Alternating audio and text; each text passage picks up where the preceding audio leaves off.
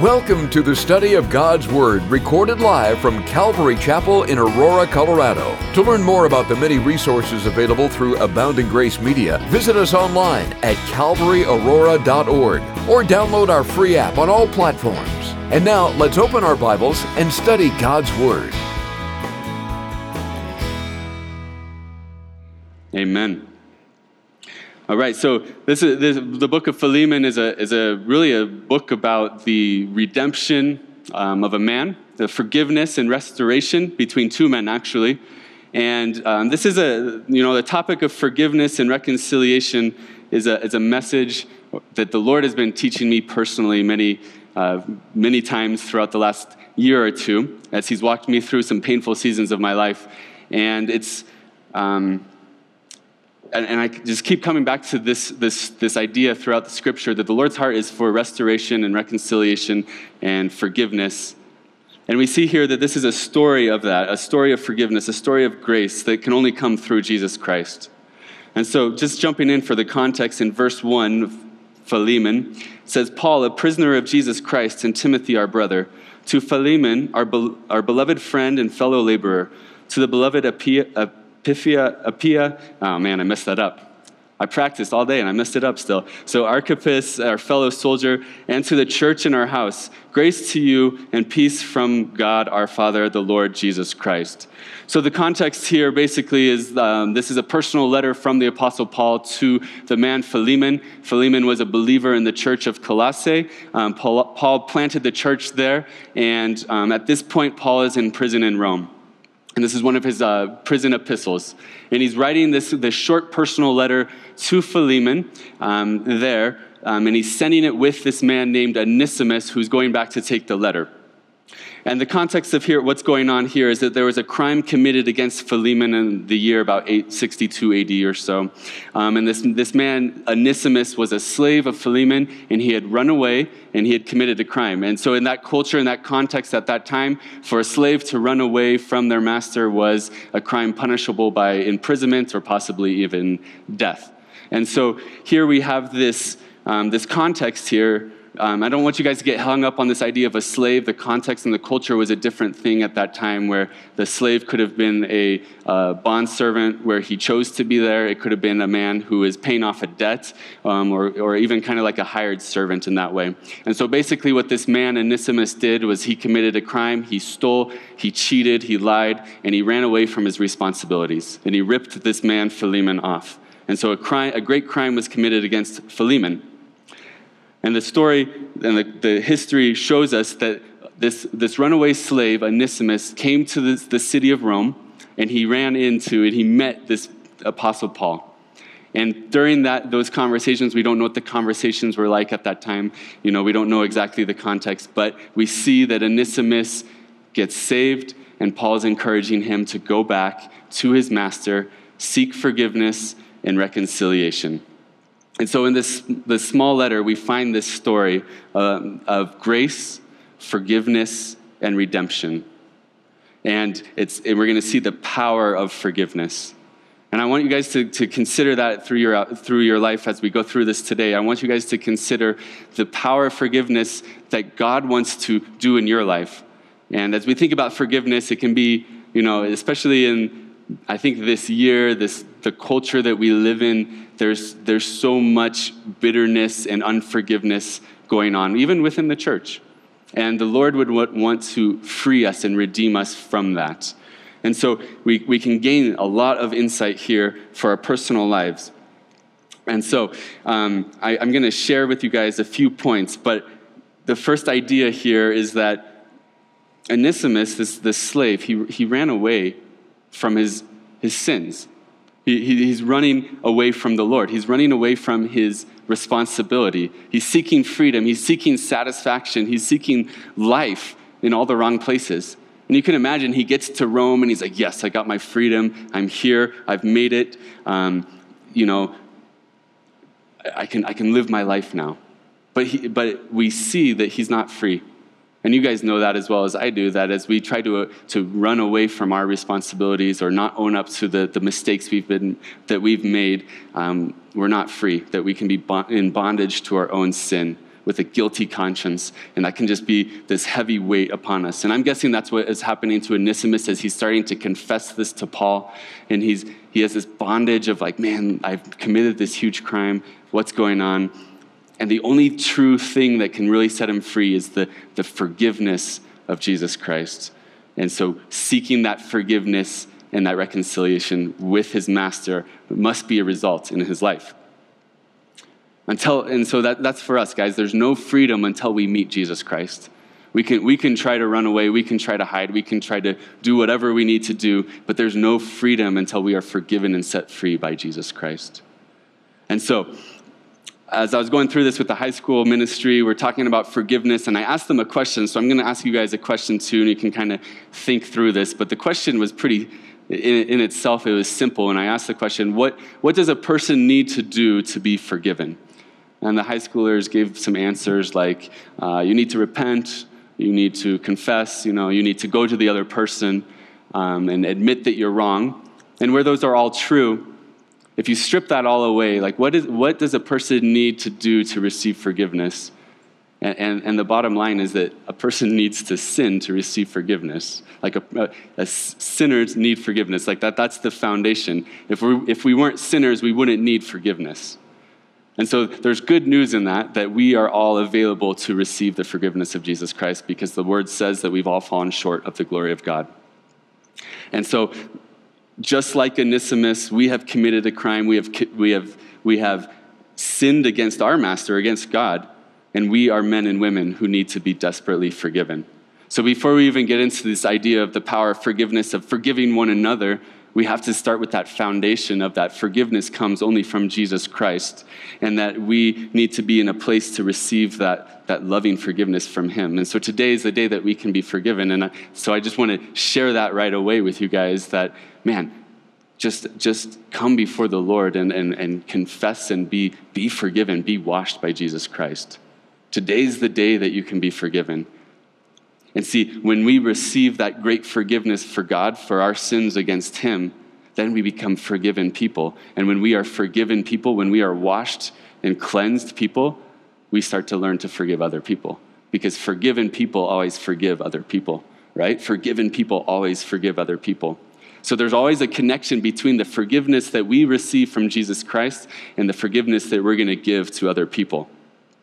So as we look at this man, Philemon, he was wronged, yet he was a believer here that knew Paul, and Paul's going to write to him and say, Philemon, I know who you are. I know that you're a believer of Christ. I know that you're in the church. I know you're a godly man. And we're going to see these primary characteristics these awesome characteristics of Philemon, of a godly man. And we're going to see that he's a man who is ready. He's a man of character, a man who's ready to forgive. And so that's point number one that I want to share with you guys tonight is that we need to prep our hearts to be a forgiver. We need to be a man and a woman, a godly man and woman with character. There's characteristics of a forgiver. And so I want to draw your attention to this character, Philemon. I really want you guys to see his heart as we look at this idea. Like Paul's making an appeal to him. Will you forgive this man who committed a crime? And I want you guys to see this. Let's read verse 4-7. It says, Paul says to Philemon, he says, I thank God, making mention of you always in my prayers, hearing of your love and faith, which you have toward the Lord Jesus Christ and towards all the saints, that the sharing of your faith become effective by the acknowledgement of every good thing that is in you in Christ Jesus. Verse 7, for we have great joy and consolation in your love because the hearts of the saints have been refreshed by you, brother. And so Paul's talking to him and he's really giving him this, Paul's like, man, I know who you are. Look at who you are. And he's a man whose heart is prepped and ready to forgive. Because if you notice what's going on in his life here, he has in verse 1, verse 5, he says, hearing of your love for God towards the Lord Jesus Christ. So his characteristics, he has a love for the Lord. And that's primary, that's like number one foundation, Christianity 101, that we need to love the Lord. And if we want to be forgivers, we have to be loving the Lord. And so the question for you guys today is like, do you love the Lord? Do you really love the Lord? Do you have a hunger and a thirst for him? And I understand, like, some days we wake up and, like, the cares of the world have taken us and distracted us. But we have to come back to that question. Do we love the Lord? Like, do we really, really love him? Do we desire to know him more? Are the things that are important to the Lord, are they important to us? See, and as we have this love for the Lord, and as that grows, and our hunger and thirst grows for him, and he starts to transform our character. He starts to work in our lives. And the things that are important to him, like forgiveness, become important to us. So we seek first him and the kingdom of God, and everything else will be added unto us, right? And so this idea of, man, we're going to seek the Lord, we're going to love the Lord, and forgiveness is going to start to become part of our character. So Philemon was in the right place. He had a love for God. He had this personal relationship. The things of God were important to him. Therefore, he's prepped and ready to forgive because he's forgiven. He's a forgiver. And then point number two, not point number two, characteristic number two. I'm still on point number one. We got like some subdivisions going on in my head here. So verse number 5, he says he has a love for God. And then notice at the end, he says he has a love for Jesus Christ towards all of the saints. So we see he has a love for people too, right? So not just a love for God, he has a love for people. He loved the other believers. He loved, he was, the context, and we see in verse 2 that the church met in his home. He was a man who wanted to spend time with believers. He loved people, not just friendship, not just family, but he has this unconditional, godlike love for people. We're going to see that he has an agape love, and there's a humility and a self-sacrificial type of love that he has for people. And the reality is, as we talk about forgiveness, if we want to talk about forgiving someone who's wronged us, if we don't have that agape love, if we're not approaching people in humility and self-sacrificial, unconditional type of love, there's never going to be true forgiveness. We have to lay down our pride to really to forgive. We really have to deny ourselves to learn that true forgiveness.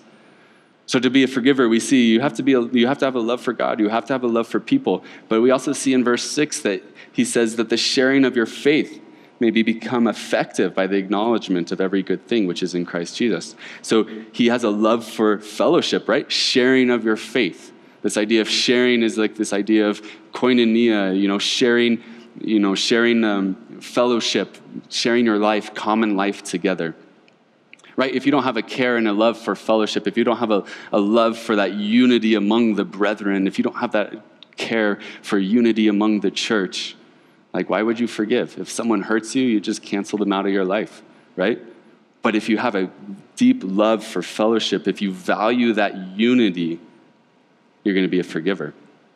There's this idea that's going around that's called cancel culture, and I understand some of it, and there's a lot of layers to it, but as I'm looking at it, the bottom line of what cancel culture is if someone has offended you or says something you don't disagree, you block them on social media, you cancel them out of your life, you disregard them, like you're done. And I don't think that's from the Lord at all.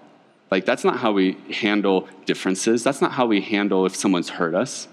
We should have a love for fellowship. We should have a love for unity. And the fellowship, even as we're hurt, as a church comes together with broken people and hurting people, people are gonna hurt each other. It happens, but our desire for unity and fellowship should be far above that, and that forgiveness should flow easily from our lives.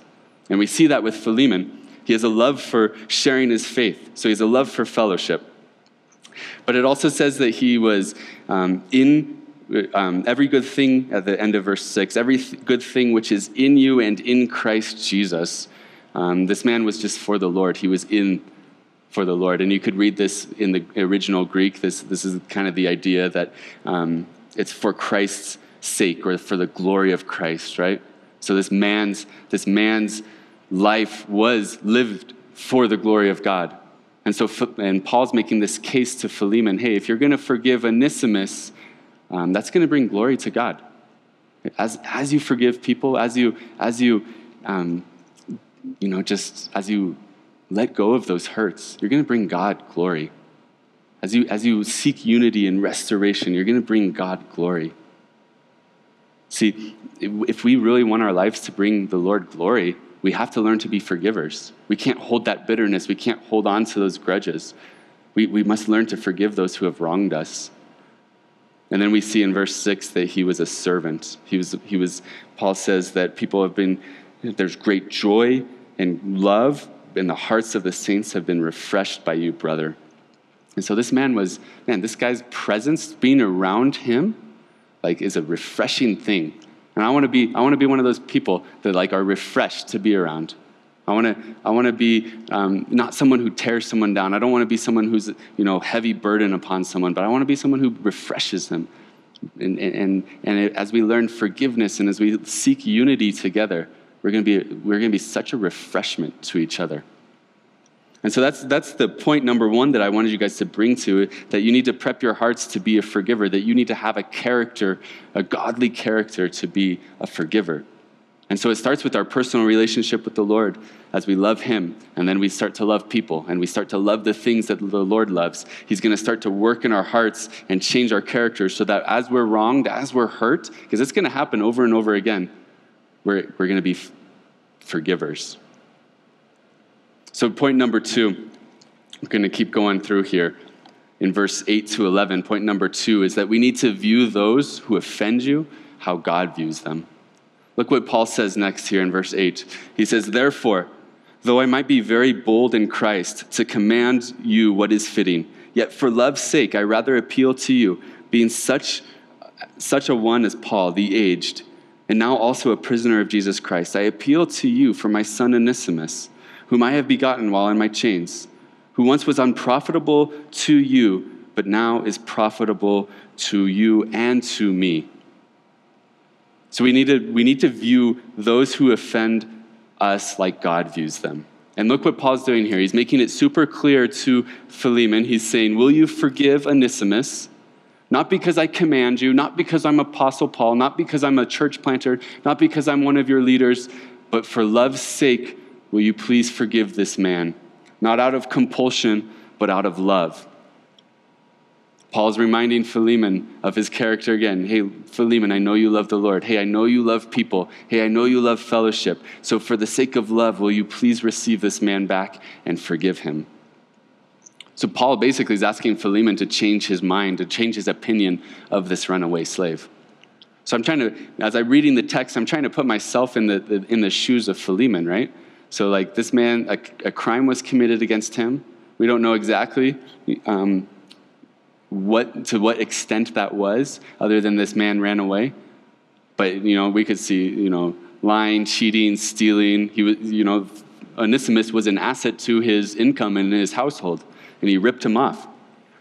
And so, if someone did that to me, if someone ripped me off and lied and cheated and stole from me, my heart towards that person would probably be bitter in my flesh, right? I'm guessing yours would be too. So God has to change our heart towards those people who offend us. We have to view those people as God views those people. I want to draw your attention to this name Onesimus in verse 10. He says Onesimus, and this word Onesimus, this name Onesimus, actually means profitable. And so Paul actually has this play on words here, because he says, this man Onesimus, profitable, was unprofitable to you, but now he's profitable to you and to me. Profitable, useful. This man, Paul's saying this man is now living up to what his name means. He's no longer a cheat. He's no longer, or maybe he is, but he's view him as God views him. God has redeemed him. God has restored him. He is now profitable and useful. Paul says, for you, Philemon, and also for me. And I would say for the kingdom of God. Onesimus has been forgiven and restored by Jesus Christ, and now he's profitable. So Philemon has to have his heart changed by God to see this man who once was unprofitable to him, who once was not useful to him. Now he has to see him as God would see him, a profitable, beloved son of God. God has to change our heart from this, because I understand as people hurt you, and that idea of unforgiveness creeps into our heart. We're not going to view people like that. We're not going to view people like God views them. We're not going to see people for the value that they have and that they've been created in the image of God. And I would venture to say that is one of the biggest issues in our culture and in the world, is that people don't view people as God views them, right? That's where the racism comes in, and the cancel culture, and like all this like division and destruction, and like it's just repeating over and over in history. And it's because people don't view other people as God views them, that they are created in God's image. God doesn't view Onesimus as unprofitable. God doesn't view you as unprofitable. And God doesn't view the person who's hurt you as unprofitable. God doesn't hold bitterness against these people. When God beholds us, or beholds the person who sinned against you, he sees them in his image, equally loved, that they are an image bearer of Jesus Christ, or of God, and hopefully of Jesus Christ if they're believers, right? See, there's no race, there's no gender, there's no status, there's no sin that's ever going to cause God to not view his people, and all people, with this great love that he would have for him. We are made in his image and loved equally by him. So we must learn for the Lord to soften our hearts towards others in this way. So we must learn, Philemon has to change this opinion. Onesimus is no longer defined by his sin, but he's defined by his creator. And in this case, he's born again, and he's a believer, and he's redeemed and saved. And we should see that truth in other people, especially within the church, when there's hurts within the church or within the family, whatever it may be. Don't hold on to that bitterness. Don't hold on to that grudge. To God, Onesimus is profitable and loved and redeemed. So that's point number 2, guys. So we have to have the character, like point number 1, we have to have the character of a forgiver. Point number 2, you have to view people as God would view them. But then we continue in the story here with point number 3, which I'm calling it the end game, which is not Avengers, although Avengers is a great movie, but the end game for God is reconciliation, restoration. God is in the business of restoration. And so we're going to see that here in this story. If you want to just jump to verse 15, it says, "For perhaps he departed for a while for this purpose, that you might receive him forever, no longer as a slave, but more than a slave, a beloved brother, especially to me, but how much more to you, both in the flesh and in the Lord." God's heart is to restore and reconcile. And I love these 2 verses. These are my 2 favorite verses of this book right here, because it's so cool. Paul's saying, let's consider the sovereign hand of God here. Let's consider what God is doing it here at work. Yeah, it's true Onesimus committed a crime against you. Yes, it's true that he sinned against you. It's true that Paul's now sending him back and seeking reconciliation. But what is God doing? What's the purpose that God's doing here in this situation in these men's life? And I would say that the purpose here is restoration. It's reconciliation. The Lord's bringing this man Onesimus to himself, but he's also restoring him back to his master here. See verse 15 again. "For perhaps he departed for a while for this purpose, that you might receive him forever." I love this.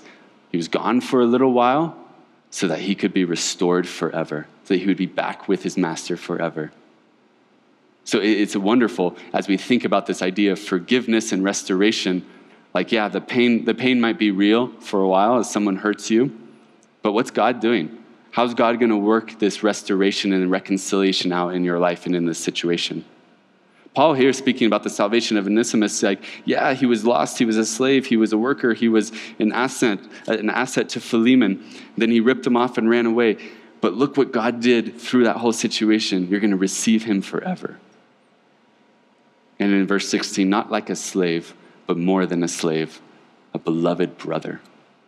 That restoration, that reconciliation that God does is so much better than Philemon could have ever imagined.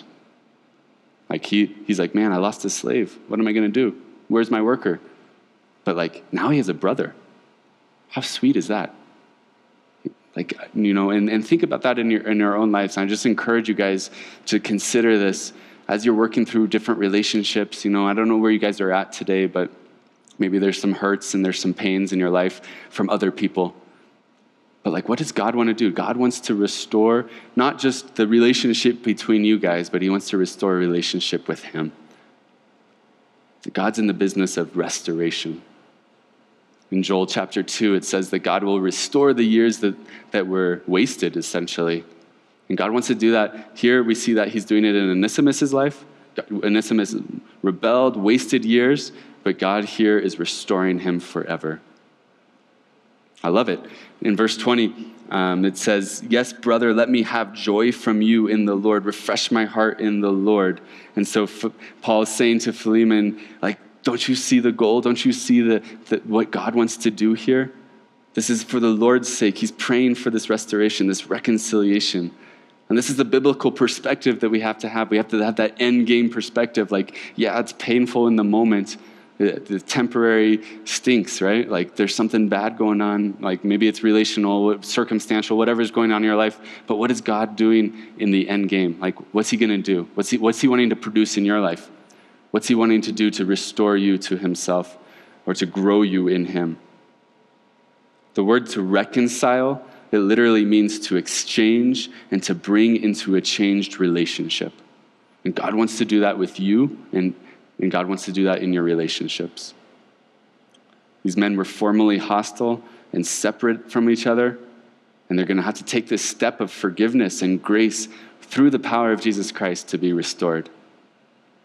So as we look at this idea of forgiving, we have to have these perspectives in mind. We have to have that heart that's ready, that God is working in our heart, cultivating our heart, right? We have to have, him almost like a garden, right? It's like cultivating our heart, preparing the soil so that we can produce fruit, so that we can learn to, forgive one another. But then he wants us to also see what's God going to do in the end. How is he going to restore? How is he going to reconcile this situation? To forgive, we have to choose to forgive. It's an action verb. It's a word that really implies we have to take this step. And so, as I don't have tons of time to develop the text today, but as you would see, Paul's asking Onesimus basically to go back to his master, but Onesimus is the one who has to make that choice. Paul's not able to force him to go. Paul's not dragging him back to his master. Onesimus is taking that choice to go back to his master and seek forgiveness. He's taking that step, that action to seek that restoration and that forgiveness. And we see the Lord blesses it from master-slave relationship to two brothers in Christ. So I want to just encourage you guys, what may be painful for this season, we see here, you can bring joy for eternity. Do you guys see God's sovereign hand in the situation that you're in, or the relationships that may be painful in your life? Do you have the eternal perspective? Our fleshly bodies in our lives are like, we're so focused on the temporary. We're so focused on like what's happening right now. But like we should have that eternal perspective. What's the Lord doing to save people? What's the Lord doing to grow me in him? And he's going to, and we need that. If God doesn't prevent the evil from touching us, God doesn't prevent the pain from hitting us, like we see that here in this situation. But what he does do is he works all things according to the good of those who love him. Romans 8:28, you guys know this verse, but we know that all things work together for the good of those who love God, and to those who are called according to his purpose, for whom he foreknew, he predestined and conformed to the image of his Son. That's the biblical perspective we need. We need that eternal perspective, like what's God doing? Well, how is God working this all together for his good? In Genesis chapter 50, verse 20, we know the evil that was done against Joseph. His brothers sinned against him. And Joseph has this eternal perspective because he says, but as for you, you meant evil against me, but God meant it for good in order to bring about to this day to save many people alive. Right? God is on the throne. God is in control, and we need that biblical perspective. And as we have that biblical eternal perspective that God is seeking to save and restore, it's gonna be a lot easier for us to forgive.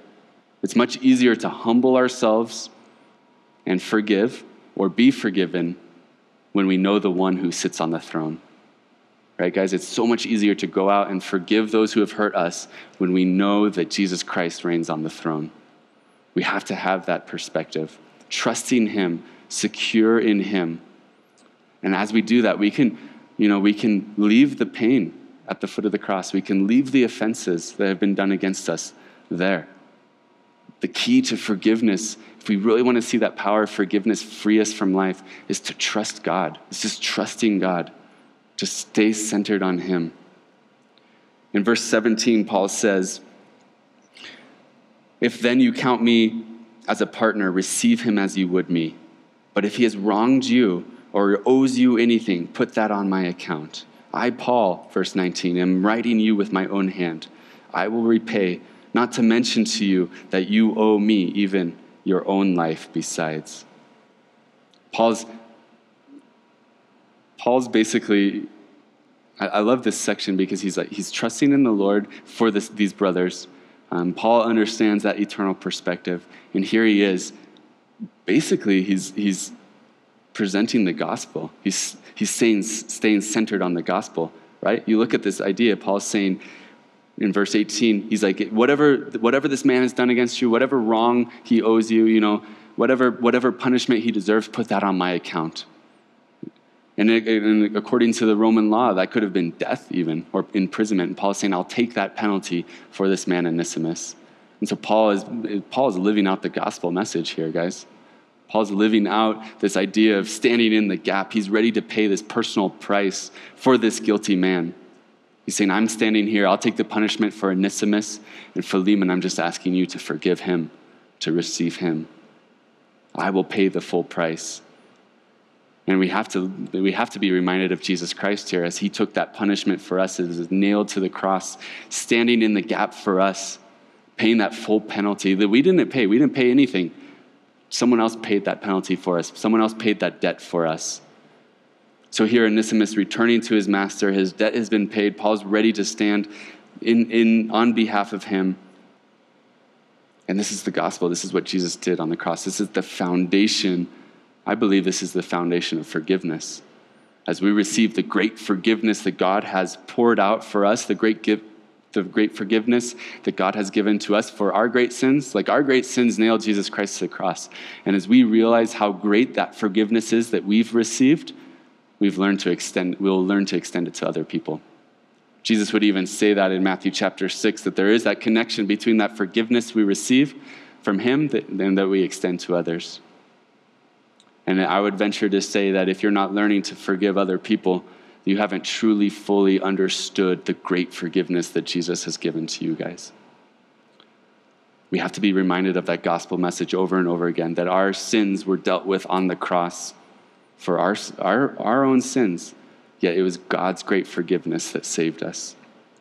And so we see that example. We see Paul living that picture out here so that Onesimus can be restored to his master, just like Jesus would take that price for us so that we could be restored to our master and our creator. So as we wrap up this, this is a crash course on Philemon. It took me 4 weeks with the youth, so you guys got the machine gun version here. But as we wrap it up, we see that there's a story of grace. Like in verse 25, it says that the grace of our Lord Jesus Christ be with you, with your spirit. Amen. It's a story of grace, and I want your guys' life to be a story of grace too. I want your guys' life to be defined by the grace of Jesus Christ.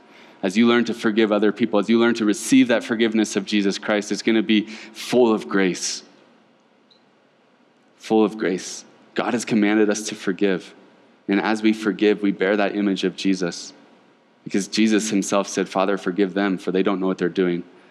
And as we learn that freedom, or that forgiveness, freedom comes. And our life can be that story of grace where we just gracefully deal with the situations that come at us. I don't want to be a person known for bitterness and holding grudges. I don't want my life to be consumed and sucked dry with that. I want it to be a life that's just abounding and abounding with grace, right? Overflowing with the grace of Jesus Christ. And I believe unforgiveness and bitterness is going to stifle you from that experience that God has for you. Tradition says that Philemon did receive Onesimus. And tradition would even say that Onesimus became a servant or even a leader, possibly even a pastor of a church. His life was defined by, he was a man who sinned greatly, but he was received and given a second chance by his master. And the story ends with grace. By the grace of Jesus Christ, Philemon was saved. By the grace of Jesus Christ, Onesimus was saved. And by the grace of Jesus Christ, we are saved. And then we can be those forgiven people forgive people. I love this little letter because it's not just a story or a theory. It's real people who have been radically changed by the grace of God. And that's true for us too today. That I would pray and hope that most of us are real people who've been radically changed by the grace of God. That's the story of my life. That Jesus intervened and came in and changed my life. And I want that to be the story of your life too. I share this whole series on the power of forgiveness because I was sharing the whole series with the youth because the Lord always has to work these messages through my life before I share them with other people. And this is something that I've been working through, and the Lord's been teaching me over the last a little over a year. My father committed suicide over a year ago, and the realness of bitterness and anger is real. And you can see how that, and I lived through, moments of that where it was like, man, I was consumed with just like, man, why would he do that? Anger, frustration, unforgiveness. It dried me out. There were seasons where it cost me greatly, just loss of sleep and no joy and anxiety and depression. And it wasn't until I learned this thought of, just trusting the Lord in his sovereignty. Lord, I'm going to give you my pain and my hurt. I can't go to the man who wronged me, but I can go to you, and you're on the throne, and I can give you the hurts and the pain. See, unforgiveness, it always destroys. It always dries you out. It causes bitterness and resentment.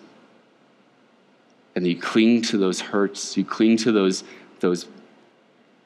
offenses, and you get nothing from it. You get absolutely nothing from that. But as you give it over to the Lord, as you just let him have that bitterness, Lord, just take it. He's gonna restore you with grace. He's gonna restore you with joy. Hebrews chapter 12, verse 15 says, looking carefully lest anyone fall short of the grace of God. I don't want to fall short of the grace of God. Lest any root of bitterness springing up cause trouble, and by this many become defined. This root of bitterness can grow, it can overtake, and it can even produce, it's a root, it can even produce bad fruit in our lives. This root of bitterness isn't going to nourish other people. Remember, Philemon was defined as a man who refreshed other people. If he held on to unforgiveness, he wasn't going to refresh other people. The root of bitterness never nourishes other people. It's just going to cause division. It's just going to hurt other people. But as we learn to forgive others, as we learn to let go of that bitterness, man, the grace is going to be evidence, and there's going to be joy that's restored. The opposite of forgiveness, I believe, is bitterness, and we need to get rid of that in our hearts. Ephesians chapter 4, verse 31, 32, Paul says, let all bitterness and wrath and anger and clamor and evil speaking be put away from you with all malice, and be kind to one another, tender-hearted, forgiving one another, even as God in Christ forgave you. God's telling us to remove that bitterness. He's telling us to remove the rage, the anger, the harsh words, the slander from our lives. And as God teaches us to remove those things, if you see what he says in verse 32 of Ephesians 4, he says to be kind and tender-hearted, forgiving one another as Christ forgave you. As we remove that bitterness, God's going to spring up his heart, as he forgave other people. We're going to learn to forgive as well. It's powerful stuff, guys. It's not, again, Philemon and Onesimus, it's not a theory. This is real life people. I lived through this. I understand the power of forgiveness. It restores joy in your life.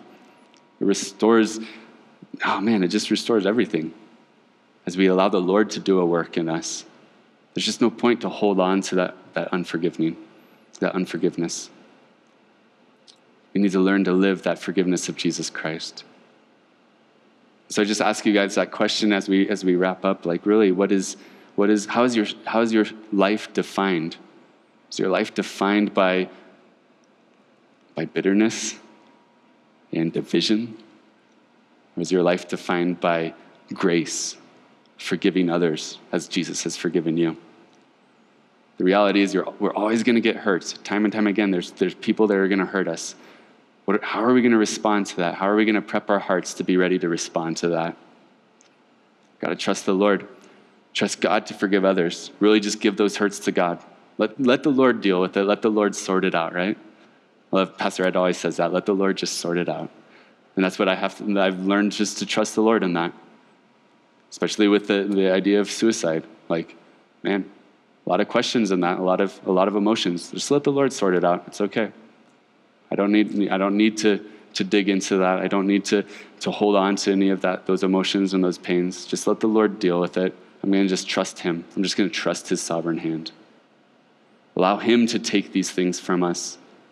Allow our hearts to be transformed and changed by his grace. And I pray that you guys have been transformed by Jesus and that process is continuing on. And if it is, that forgiveness and that reconciliation and that restoration is going to be evident in your life. So I'll just invite the worship team up, and really, it's a lot. Like, I rushed through the message. Like, there's a lot of stuff here, but I just want you guys to walk through this tonight. Just really go before the Lord tonight. Like, allow him to search your heart. Allow him to like really get to the depths of what's going on. I think that bitterness, like in Hebrews 12, it describes the bitterness as a root, right? And so, like, if you're in your garden trying to get that root out, like, it's hard. Like the root of a weed, like, you might not get it all. You might get just the top, like the top just rips off and the root's still there. It doesn't do anything. So, like, you got to allow the Lord to work in your hearts. Like, what's the Lord doing in your heart? Where's that unforgiveness? Where's that bitterness that you could be holding on to? Humble yourself before the Lord. Humble yourself before someone, the person who's wronged you. Be like Onesimus. Go back to the person. If you've wronged someone, go back to them. Be like Philemon. Receive the person back who's hurt you. And enjoy the power of forgiveness. Enjoy the freedom that God wants to give you. God wants to pour out just his grace and his blessings and his joy in your life. And so often just our choices hinder that. Our stubborn choices. I don't know about you guys, but I'm stubborn. Like, that's my personality, right? So, like, ask my mom. She knows that. Like, I was 4 years old, didn't want to do any chores, right? It's my nature. But, like, you got to give that up. Just let the Lord work that out in your life. So let's pray. I'm going to invite you guys, if there's anyone here tonight that just needs to be forgiven by the Lord, that you would come up here and that we could have even a conversation. I could pray with you guys. The pastors and the prayer team will be up here if you guys need prayer. If you just need to just give something back, to just release to the Lord. Just trust the Lord in your pain and your hurt, whatever it may be.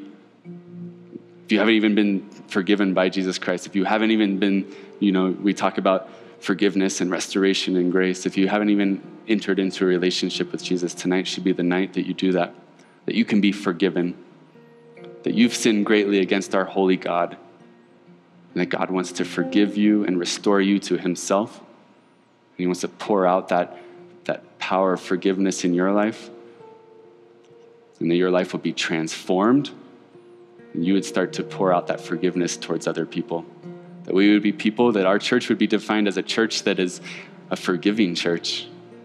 That we would be a church that doesn't hold on to that bitterness, that doesn't hold on to those grudges. But we would just be like, hey, just trust the Lord. Just give it to the Lord. So that's my prayer for you guys. Father, we thank you for this evening. We just thank you for your grace and your mercy in our lives. Thank you for this message of forgiveness and, Lord, the things you were doing even in the high school group over the last month through this message.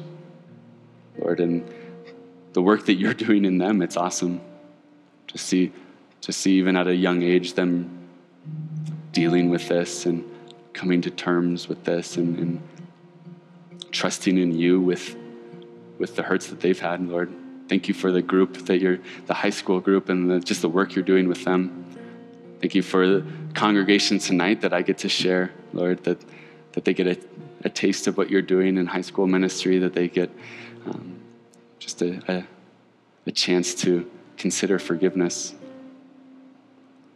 So, Lord, we call out to you. We trust in you. Thank you for your great sacrifice on the cross, that we could be forgiven, that we could be restored, so that our lives could be changed forever, so that we could become just light for you, Lord, that we would be representatives of you, that we would be forgivers, Lord. Pray for our church here, Calvary Church, Lord. We just pray that we would be built up by you, that we would be a church that just loves each other, that doesn't hold on to bitterness, Lord. That our roots would grow deep in your love and nothing else but you, Lord. So we pray this all in your name. Amen. We pray that you've been encouraged by this Bible study delivered live from the sanctuary of Calvary, Aurora. For prayer or a copy of this study, call us at 877-30-GRACE. That's 877-304-7223. Or visit us online at calvaryaurora.org. Be blessed as you worship Jesus this week.